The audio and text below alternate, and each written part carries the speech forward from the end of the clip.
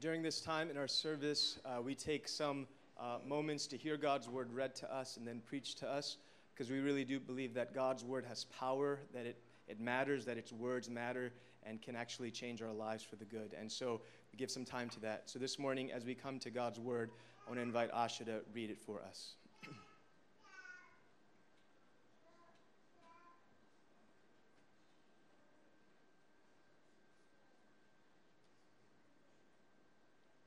Today's reading is from 2 Timothy chapter 2, verse 14 to 26. It's found on page 995 of the Black Bibles. If you're able, please stand during the reading of the word.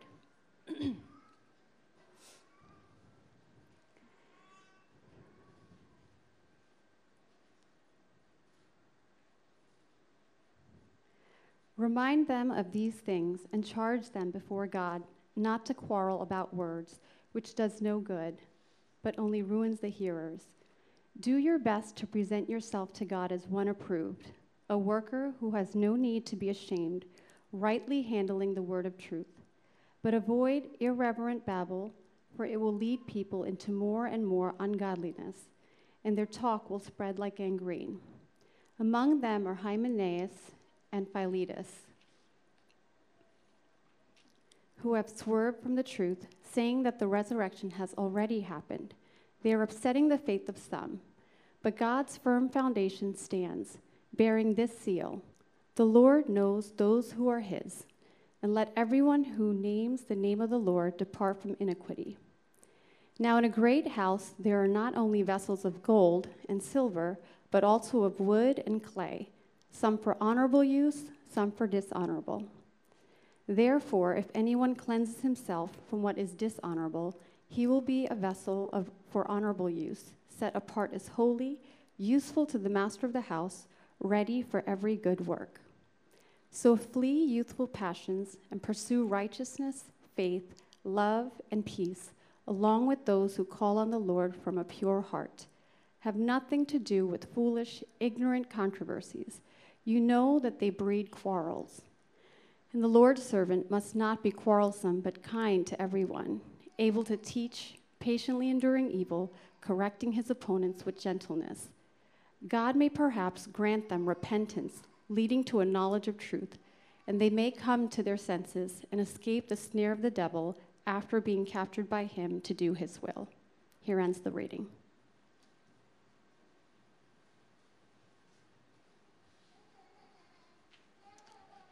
Let's pray together. Our Father, we ask that in these moments, your Spirit would speak to our hearts, that these words in the Scriptures would not be dead to us, but that they would come alive to us and grip our hearts. These words, every word is infallible. It's useful for teaching. It's useful for us to believe and to apply in our lives. And so we pray that you would make these very words, these few verses in 2 Timothy, come alive to us. We pray that we would fight against the urge to be distracted, that we would fight against the urge to push back on what your word says, that, oh Lord, you would conquer our hearts, that you would convince us that these words, these very words, are true, so that we might live rightly, believe rightly, and live amongst one another rightly. It's in Christ's name that we pray. Amen. Most of us, if not all of us to some level, have a desire to please one another, to have people think well of us. Even if you're the type to say, I don't really care what you think or other people think of me, you still want people to know that you don't care about what they think of you. Right? No matter what you say, you and I have this desire to be pleased and liked by those people around us, people perhaps in this very room. I myself, perhaps like many of you, grew up in an environment that was based largely on what people in the wider community thought about me and what they expected of me. We were rightly, respectfully standing when folks who were older walked into a room. We actually chose entire life paths that bring the family honor, things like marriage and what you do with your life based on what was best for our community and family. We, in fact, tried to avoid things that would bring shame and dishonor to our community and family. Whether in my environment or in yours, we hold a lot of value in what people think of us And we naturally want to be liked by all. Whether we admit it or not, we want to live in a world where people like us, people approve of us, people think well of us.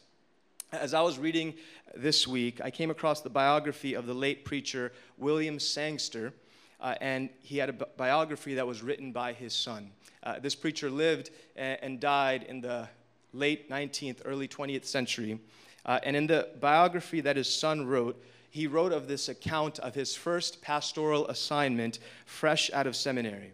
His dad's leaving seminary, goes into his first pastoral assignment, a brilliant man, well respected by all. He writes that in his father's first meeting with that church, his first pastoral assignment, the members were anxious to tell this young minister what was what, how things happened here, the business of the church. And so as each department leader proceeded to tell him what was expected of him, stressing the importance of their particular department and making it clear that, quote, the kingdom of heaven was at hand only if Sangster devoted his chief energy to their particular department, this tension-filled room with long speeches made it impossible for Sangster to even give an adequate reply. Constantly, person after person, telling him what they expect of him, what he needs to do for their church and for the department. So finally, Sangster, in the midst of all this, stood up and said, I thank you for your advice. I will try to please you all, but I shall try most of all to please God. And the meeting was over. Everyone was silent, and he walked out of the room. Can I ask you, what is most important? Perhaps better phrased for us today, who is most important? As one preacher has said, the bottom line of Christian life and ministry is to please God in everything that you do. Ultimately, the only thing that truly matters is whether or not you will be able to end your life and ministry by hearing the Lord say, well done, good and faithful servant. Whoever we aim to please and hope to think well of us, we would do eternally well.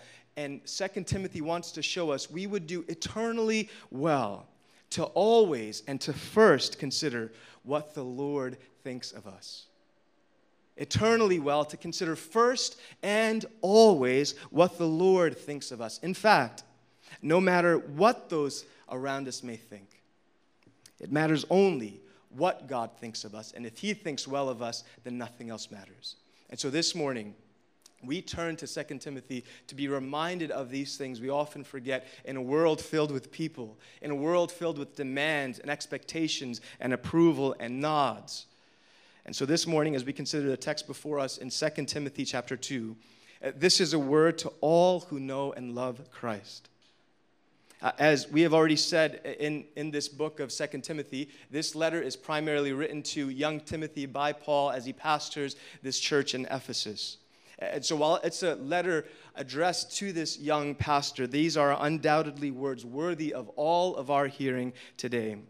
To Sunday school teachers and to GCM leaders, to ministry leads and volunteers, to parents, to sons, to daughters, to all who desire to live the Christian life. And if you don't live the Christian life today, to hear even what the gospel calls us to. These things are worthy of our hearing. In fact, that is how Paul begins this section of 2 Timothy 2, beginning at verse 14, by saying these things. He says in verse 14, remind them of these things and charge them before God not to quarrel about words, which does no good, but only ruins the hearers. Now, what are these things that Paul is talking about? It's what he's been writing in this letter. It's the gospel of Jesus Christ. It is what's just come before in the previous section we considered even last week. It's about sound doctrine and right teaching. Paul is trying to convey to us that a faithful preacher, teacher, leader, parent, Christian is always to convey these things, sound doctrine, and not our things, personal opinions, political leanings, trendy theology, self-help advice. Paul is bringing us back, even today for 7 Mile Road, for us to bring us back and say, be about these things. No other thing, be about these things. It will be these things that will last beyond our earthly years. These are the things worth saying and repeating over and over again. Like Paul, who repeats often what is true and essential, the risen Christ who is crucified, risen for us. Like the hymn writer writes, redeeming love has been my theme and shall be till I die. These things are worthy of repeating and saying over and over again, far above what you and I could ever utter with our lips. These things are worthy of our hearing and believing. Last week, we were called to remain faithful to the gospel of Jesus as good soldiers. You remember the three metaphors used by Paul to be good soldiers, athletes, and farmers. This week, our passage continues that call, but turns the focus toward remaining faithful by living rightly in the face of false teaching, false doctrine. And our passage this morning actually calls us to three more metaphors. So you had athlete, farmer, soldier in the previous section, and this passage this morning calls us to three more metaphors that will give us the outline for our text today. Those three metaphors are this: worker, vessel, and servant. To expound on that a bit, the first, the approved and unashamed worker. Two, the clean and useful vessel. And three, the Lord's servant. First, the approved and unashamed worker. We'll find that in verses 14 to 19 of 2 Timothy chapter 2. We'll spend most of our time today in this section and then sort of quickly go through the next two. And so let's read from verse 14 again. Remind them of these things and charge them before God not to quarrel about words, which does no good but only ruins the hearers. As you read this passage, if you've studied it even in GCM this week or heard it this morning, a repeated theme, a few repeated words in this passage is Paul's concern with words. What kind of words you're speaking, when you're speaking them, what the quality of words are. He's very concerned in this passage over and over again with words. He says in different ways, don't quarrel about words. He says, rightly handle the word of truth. Avoid irreverent babble. Have nothing to do with ignorant controversies. I love how some other older translations puts Paul's frank words. It says, avoid stupid and foolish talk. Just don't talk stupid. Just avoid everything stupid. Just don't do it. It's not beneficial to you. Just don't speak in stupid and foolish ways. It's not that Paul wants to avoid hard conversations or to avoid controversies that are even plaguing the surrounding community and perhaps the church. Because if you consider what the scriptures are, what the gospels are, the very content of this book is by nature controversial, because it goes against the fabric and nature of all the things that the world would say is true and right. And so Paul is not trying to avoid controversial or hard conversations, but Paul is saying that there are some conversations that are helpful, and there are some conversations that are just not helpful at all. We'll touch on what those things are more later. Reading from verse 15, continuing on. Do your best to present yourself to God as one approved, a worker who has no need to be ashamed, rightly handling the word of truth. Paul, in this section, is instructing Timothy to put his work in. Notice the word worker.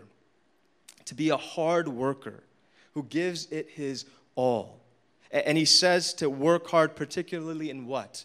In handling the word of truth. He's telling young Timothy and to us, ministry that bears the name of the Lord deserves your best. He says, do your best. Give it all that you've got. Don't be lazy in it. Give Christian ministry, give this work that deals with God's word and the souls of people your best. It deserves your best. It's hard work. It's what Paul says in Colossians 1:29, for this I toil and I struggle.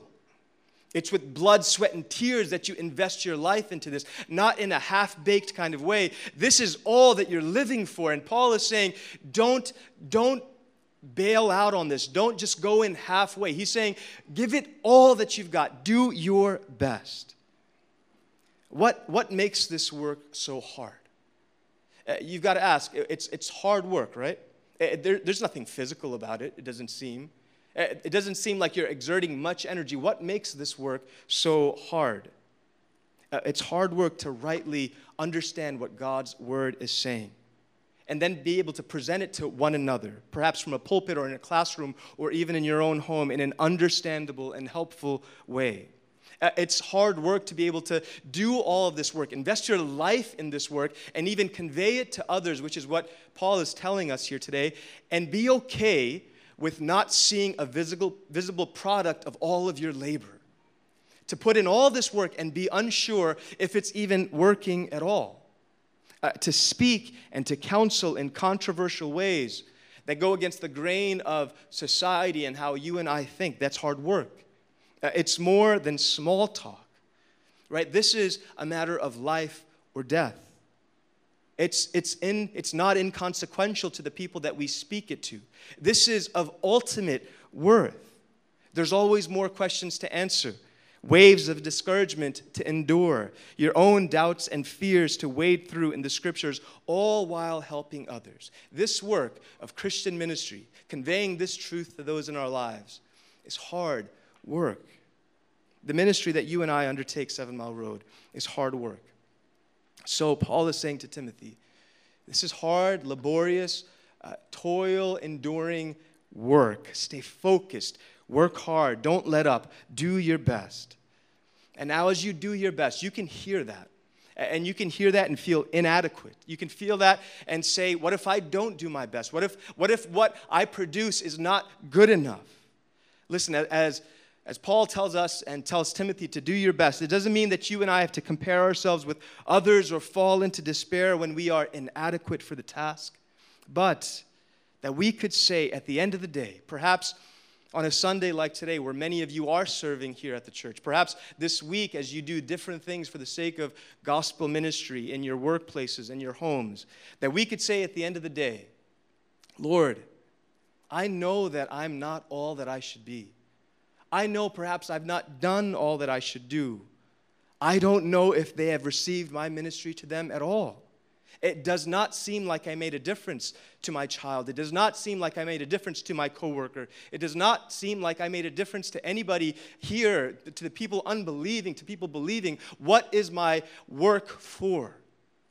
And that you could say at the end of the day, but here is my life and here is my best. I'm giving it to you. Would you take it, Lord, and use it? And Paul is saying, do that. We will be inadequate for this work. We won't produce all the things that we desire, perhaps. And yet, in God's word, it says today, do your best. Put your work in. Toil and strive and pour tears and even blood into this thing. It is worth it. Because in the end of the day and on that last day, what are we striving towards? To be approved by God. Isn't that what all of us desire to hear and seek? To be unashamed on that last day, knowing that we were faithful to his call. Whatever your call may be, that on that last day, that we might hear that we are approved and that we could stand unashamed before God.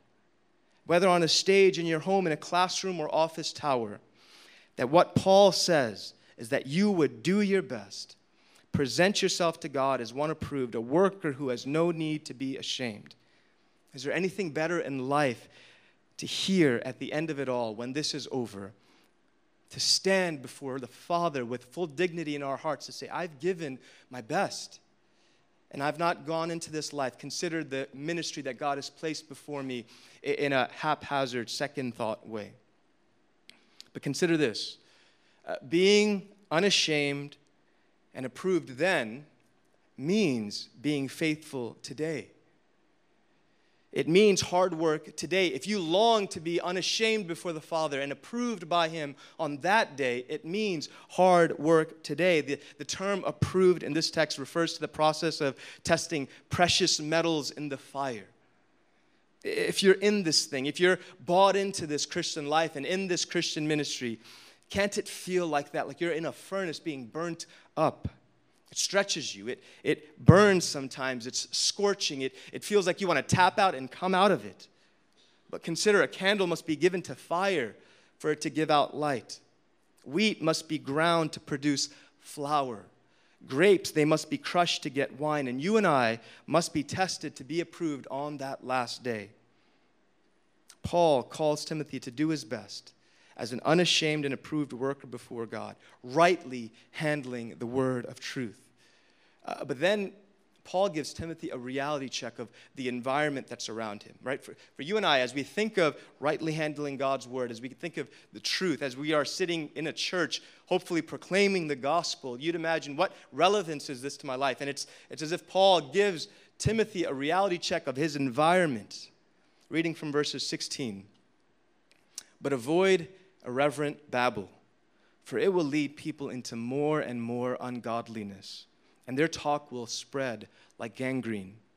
Among them are Hymenaeus and Philetus, who have swerved from the truth, saying that the resurrection has already happened. They are upsetting the faith of some. What has happened in Ephesus is that there are those, among those are Hymenaeus and Philetus, who are spreading a false gospel, spreading a false doctrine. It says that they've swerved from the truth. It gives you a physical sort of picture of swerving away from the road. It says that they've swerved. The language is likened to that of an archer who shoots his bow and completely misses the target. And these folks who are falsely propagating a false gospel are shooting arrows everywhere, missing the target, hitting and damaging everyone it actually hits. The arrows are flying. People are damaged. And what is the false gospel that they are spreading? That there is no physical resurrection for believers in Jesus Christ. That perhaps if Jesus has risen, maybe that's happened. But for you and I, we've only had a spiritual resurrection. There is no physical bodily resurrection coming for us. The only one was spiritual. And so what we have here on earth is it. This is heaven. So live your best life now. This is it. Live as if this is all you've got. Enjoy it. Prosper in it. Enjoy this spiritual resurrection, because there's no physical one coming. And so you can imagine what that does for a person as they hear that. If they're expecting a physical resurrection, there is none. And then to consider this life is the only life that there is. What is this false gospel within the church produced? Paul says that it does no good. It says that it's ruining the hearers. Paul says that it leads people to more and more ungodliness, that it's upsetting the faith of some. It's actually in the KJV, King James Version, it says that it's actually overturning, upending the faith of many, their faith being destroyed. And the most vivid description that Paul gives is that it is spreading like gangrene.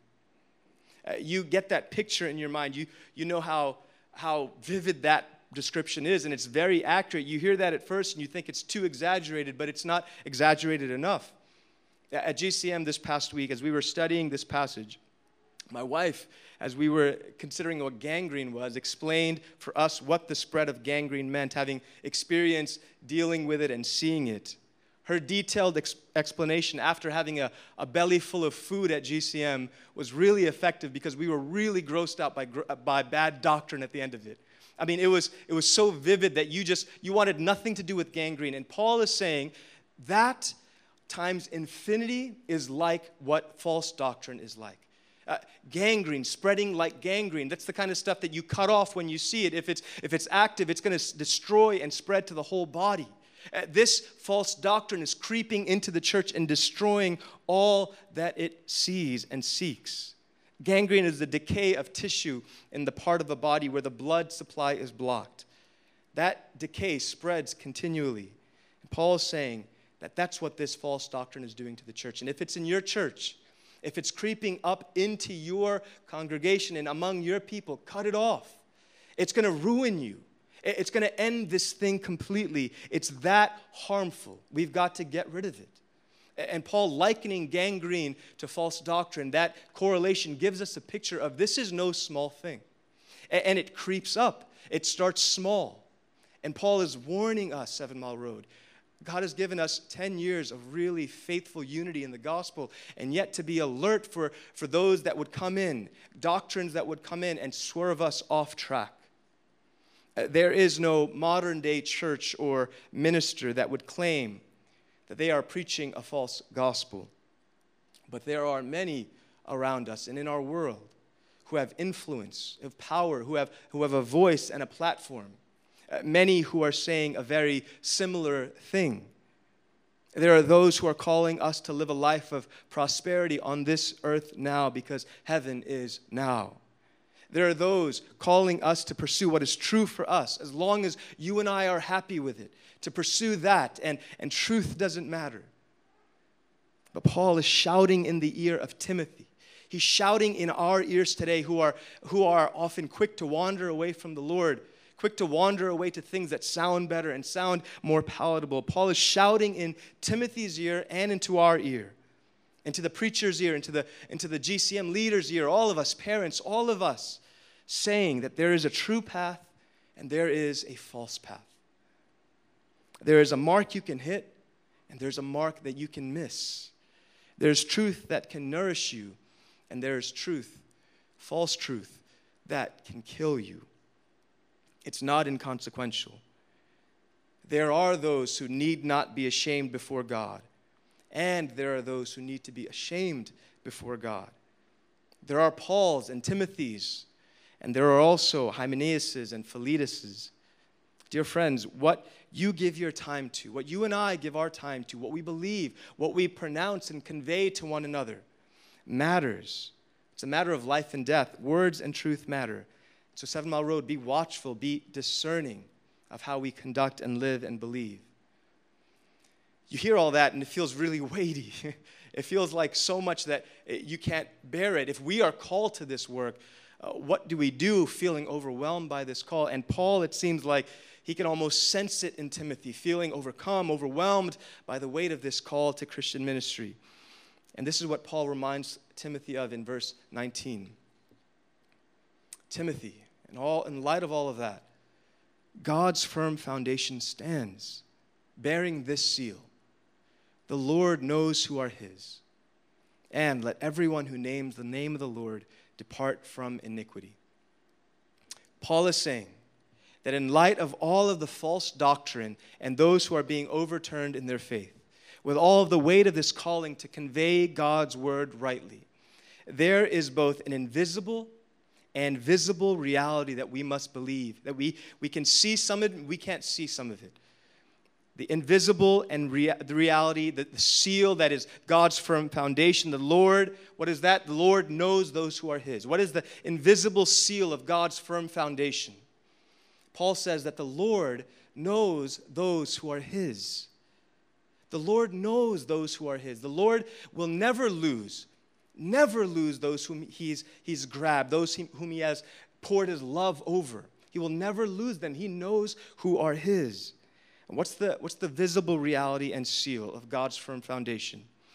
That the lives of those who profess Christ will show it and bear fruit. That your life and mine, the lives of those in our lives, are good and reliable witnesses of conversion. Are you living a life bearing fruit of one who has been converted? That's the visible reality. The invisible that you cannot see is that God knows ultimately who are his, and he will never let them go. Paul is telling us that the endurance of believers ultimately does not rest on your shoulders or mine.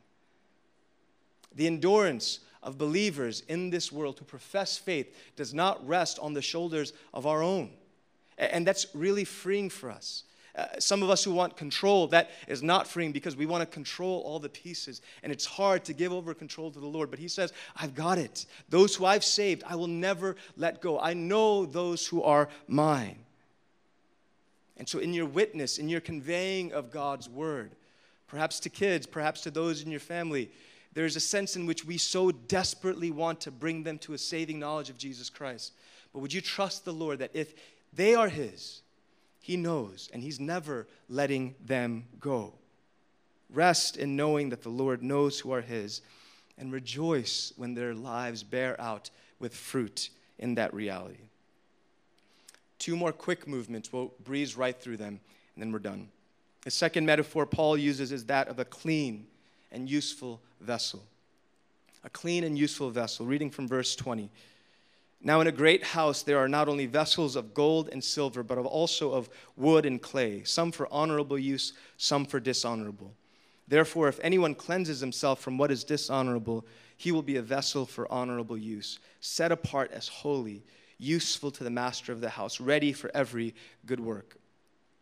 Paul is saying that there are honorable vessels, gold and silver, the kinds of vessels that you would use for the king. It's like fine china type of vessels. And then he's saying there are dishonorable vessels like wood and clay, used for menial tasks, perhaps for even getting rid of waste.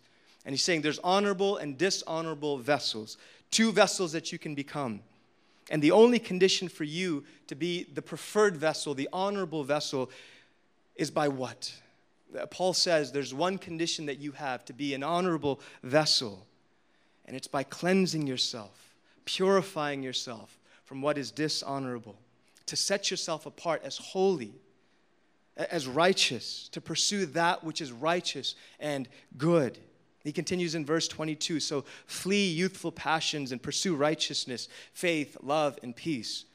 Paul is saying run fast, like Harrison Ford in The Fugitive Fast. Escape, flee from all that entangles you, the sin that brings you down. Escape it, flee from it. It's not worth pursuing. But it's not just that we run away from something. Paul is also saying that we run towards something much better. Righteousness and faith and love and peace. Paul has just called Timothy to clean doctrine. We just saw that above in the previous passage. Clean doctrine. Now he's calling Timothy to a clean life. Right? What you believe, what you profess, and how you live. He's saying, cleanse yourself, purify yourself. It's not just good enough to believe rightly and to think rightly. Theology and knowledge will only get you so far. Do you know Christ? Then live after him. And Paul is warning Timothy to tell his hearers, remind them of these things.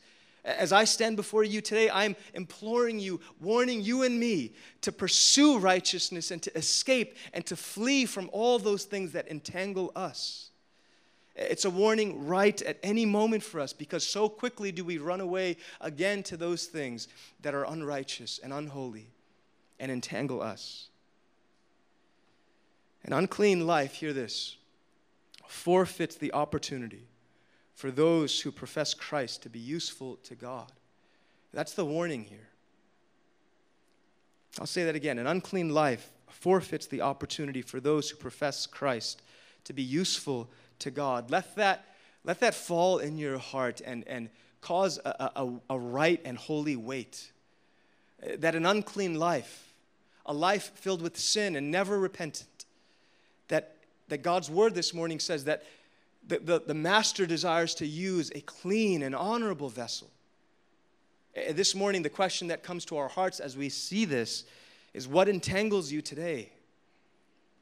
What sin have you ignored for too long?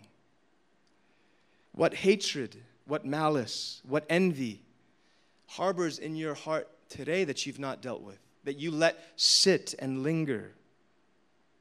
Friends, what lustful thoughts and actions mark your life and define your life? Free from it, lest you be an unclean and dishonorable vessel, not just today, but before God on that last day. It's not worth it. Be honorable before the Lord. Be a clean vessel before the Lord. And finally, as we close out, the third metaphor Paul uses is that the Lord's servant is the other characteristic that we should pursue, to be the Lord's servant. Reading from verse 23. Have nothing to do with foolish, ignorant controversies. You know that they breed quarrels. And the Lord's servant must not be quarrelsome, but kind to everyone, able to teach, patiently enduring evil, correcting his opponents with gentleness. God may perhaps grant them repentance, leading to a knowledge of the truth, and they may come to their senses and escape from the snare of the devil after being captured by him to do his will. In this last section, Paul calls us to be a servant of the Lord.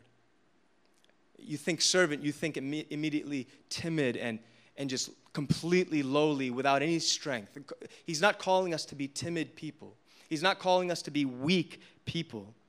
Paul is calling us to be gracious people, to be self-controlled people. He even calls us to correct people with gentleness, to be kind and patient people, especially with those who are being led astray, those who are professing and have a pure heart. Paul is saying, pursue them with love and kindness and gentleness, to even correct them with gentleness. Why? There's only one thing I want to say from this last section. The reason Paul calls us to live this way, to act this way in godliness and kindness and patience towards those who are veering along the wrong path. Why does he say this? Why wouldn't Paul instruct Timothy to shun them and to show malice? Why does he use the language of the Lord's servant instead of the Lord's debater or the Lord's bouncer? Why does he use servant, this lowly term? Because it says in this last section, through your gentle correction and mine, kindness and through patience, God may perhaps grant them repentance, leading to a knowledge of truth, and that they might come to their senses and them themselves escape the snare of the devil. Would you hear that? When you hear and experience folks who are dealing with false doctrine, when they're dealing with believing and struggling to believe, veering away from God's truth, I think, at least for me, my immediate response is to sort of get my fists up and hit away any doctrine that I feel is not right. And I'll get this defensive mode rather than seeing them as those who are struggling, those who are ensnared by the devil. And Paul is telling us this day that these are people, because if you can peel back the reality of what's happening, these are not the enemies. Folks who struggle with doubt, folks who struggle with false doctrine, they are not the enemy. There is an enemy behind them, causing their hearts to veer, causing their hearts to believe something other than the gospel. And Paul is telling us, be gentle to them, be kind to them, be gracious to them. For what if the Lord uses your gentle correction? What if the Lord uses your graciousness and kindness to bring them and allow them to escape the snare of the enemy and so be saved? What if that was our posture?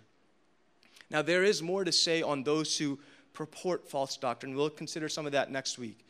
But for those who have a pure heart, who are trying to seek the Lord's will, who are being led astray, would you consider that while the enemy stands screaming behind them, that's what's behind them, there is a roaring lion, our King and God, standing behind them. And we are with that God. We are with the one who has more power than the whispers and screams of the enemy to pull us away and to entrap us and to entangle us.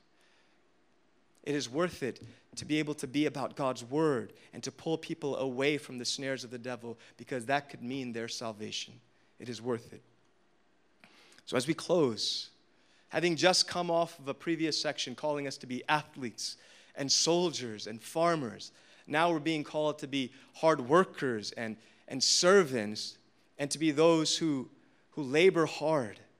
What should we do with all of this? How do we hear all of this and not feel overwhelmed by this?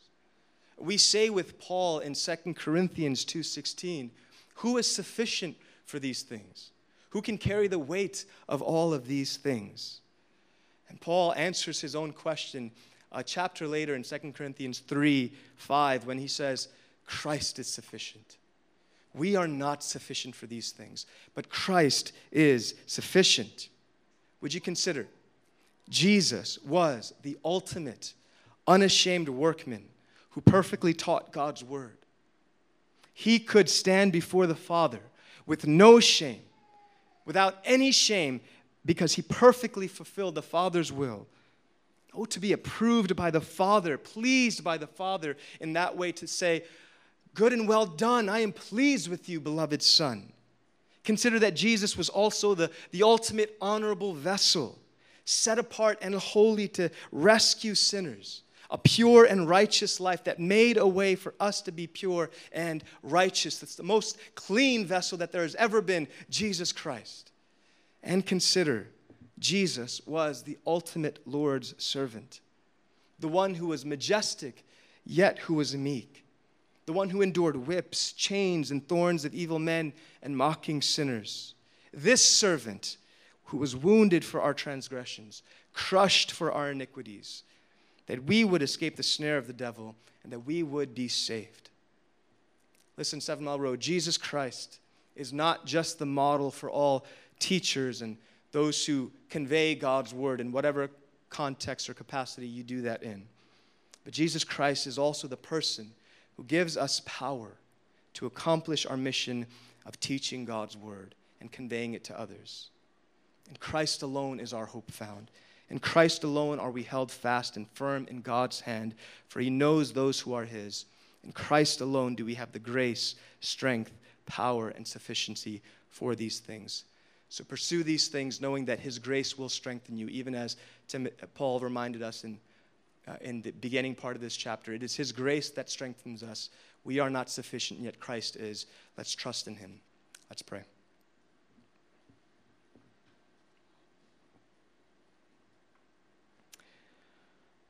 Our Lord, we are weak and lowly. Though we act like we are not often, we have no strength. We have no sufficiency. We have no merit before you. We have no giftedness enough to give us what we need to do this work of Christian ministry. We submit our lives to you. We ask that you would take our efforts, that you would take our posture towards others, that you would take our desires and our love for you and all of this that is sort of a convoluted mess at times that we don't know how to make sense of in this life in Christian ministry, that you would take all of our efforts, weak as they may be, and use them for your glory. Because, oh Lord, our desire is to, on that last day, be unashamed before you, to be approved by you as a worker, as a servant, as those who handle your word with dignity, that people in our own hearts might believe it and be saved unto eternity. Help us with all of this, Lord. We need it. It's in Christ's name that we pray. Amen. Each week as we come before God's word, we're reminded again that the Word himself, Jesus Christ, became flesh. He came into this world, and as we've just said, he's taken on death and sin upon his own body, shed it. You can come forward, take a piece of bread and the cup, make your way back to your seats, and we'll participate in the meal together.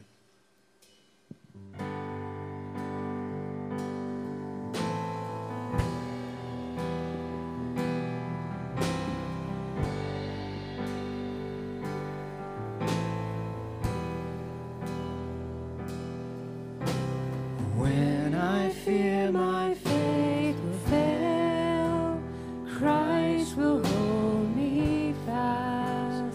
When the tempter would prevail, he will hold me fast.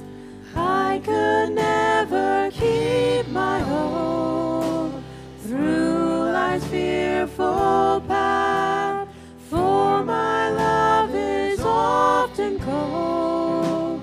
He must hold me fast. He will hold me fast. He will hold me fast. For my Savior loves me so. He will hold me fast.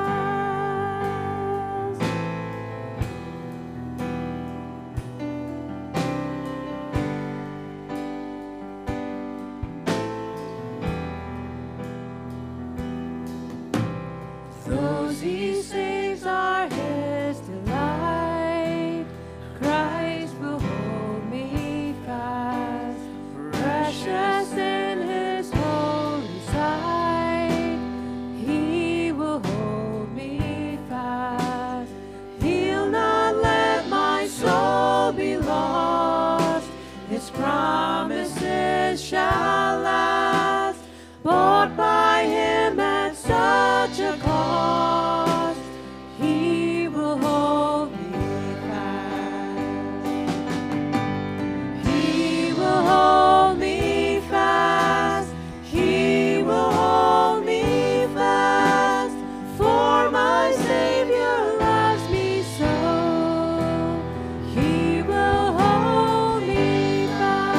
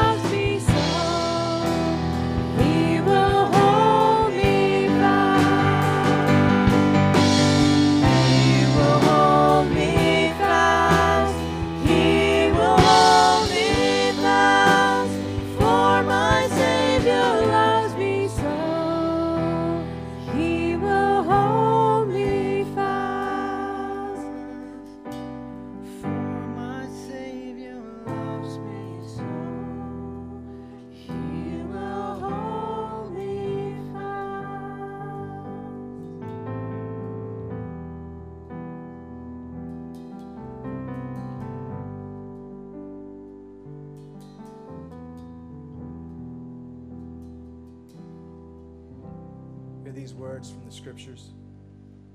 For I received from the Lord what I also delivered to you, that the Lord Jesus, on the night when he was betrayed, took bread, and when he had given thanks, he broke it and said, "This is my body, which is for you. Do this in remembrance of me." The body of Christ broken for our sin. Eat this, remembering Jesus.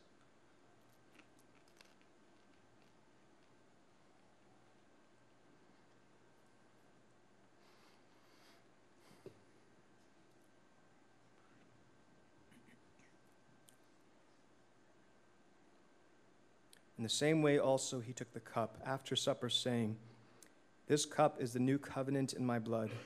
Do this as often as you drink it in remembrance of me. For as often as you eat this bread and drink this cup, you proclaim the Lord's death until he comes." The blood of Christ shed for us. Drink this, remembering Jesus.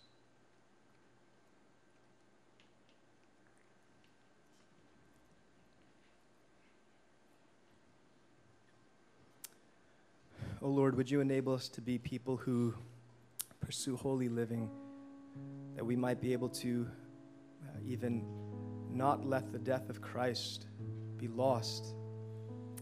You did not die in vain, that you died for sinners like us, that we might be saved and turn away from unrighteousness and unholiness and turn to righteousness and living, that we might be with you eternally.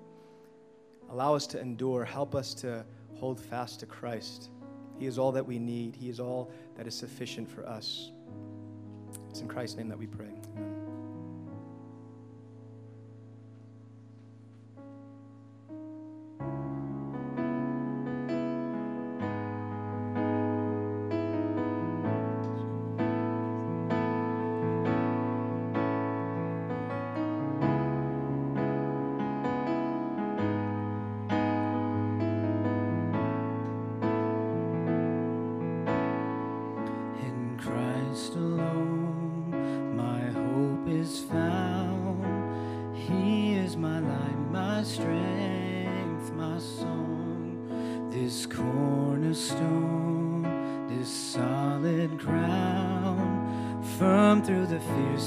Drought and storm, what heights of love, what depths of peace, when fears are still, when striving cease, my comforter, my all in all, here in the love of Christ I'll stand, in Christ alone, took on flesh, fullness of God and helpless pain, this gift of love and righteousness, scorned by the ones he came to save, till on that cross as Jesus died, the wrath of God was satisfied, for every sin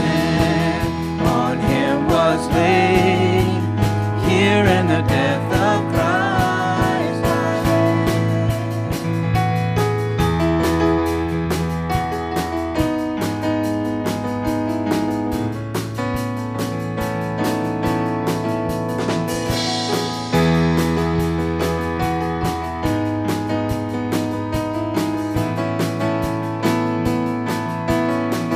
there in the ground his body lay, light of the world by darkness slain, then bursting forth in glorious day, up from the grave he rose again, and as he stands in victory, endures has lost its grip on, and as he stands in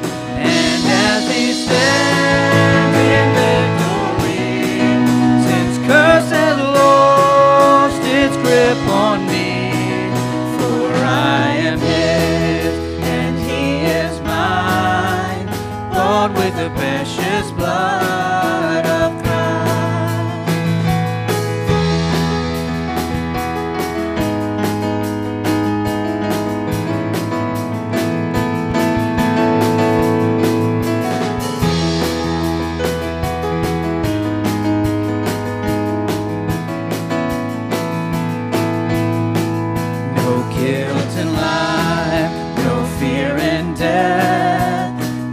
is the power of Christ in me. From life's first cry to final breath, Jesus commands my destiny. No power of hell, no scheme of man could ever pluck me from. No power of hell, no power of hell, no scheme of man can ever pluck me from his hand. Till he returns or calls me home, here in the power of Christ I stand.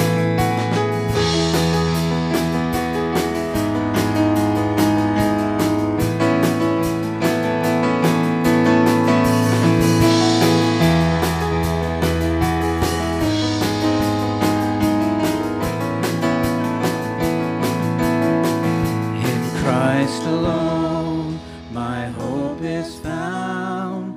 He is my light, my strength, my song.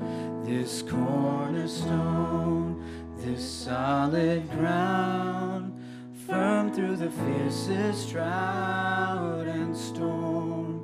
What heights of love, what depths of peace, when fears are stilled, when striving cease. My comforter, my all in all, here in the love of Christ I'll stand.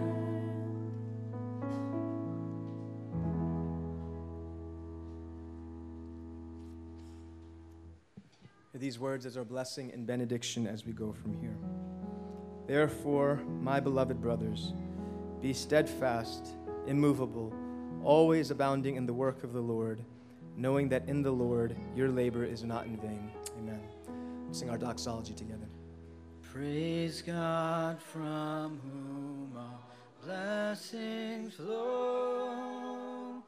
Praise him, all creatures here below. Praise him above, ye heavenly hosts. Praise Father, Son, and Holy Ghost. Amen. Go on mission, go in peace. Have a great week.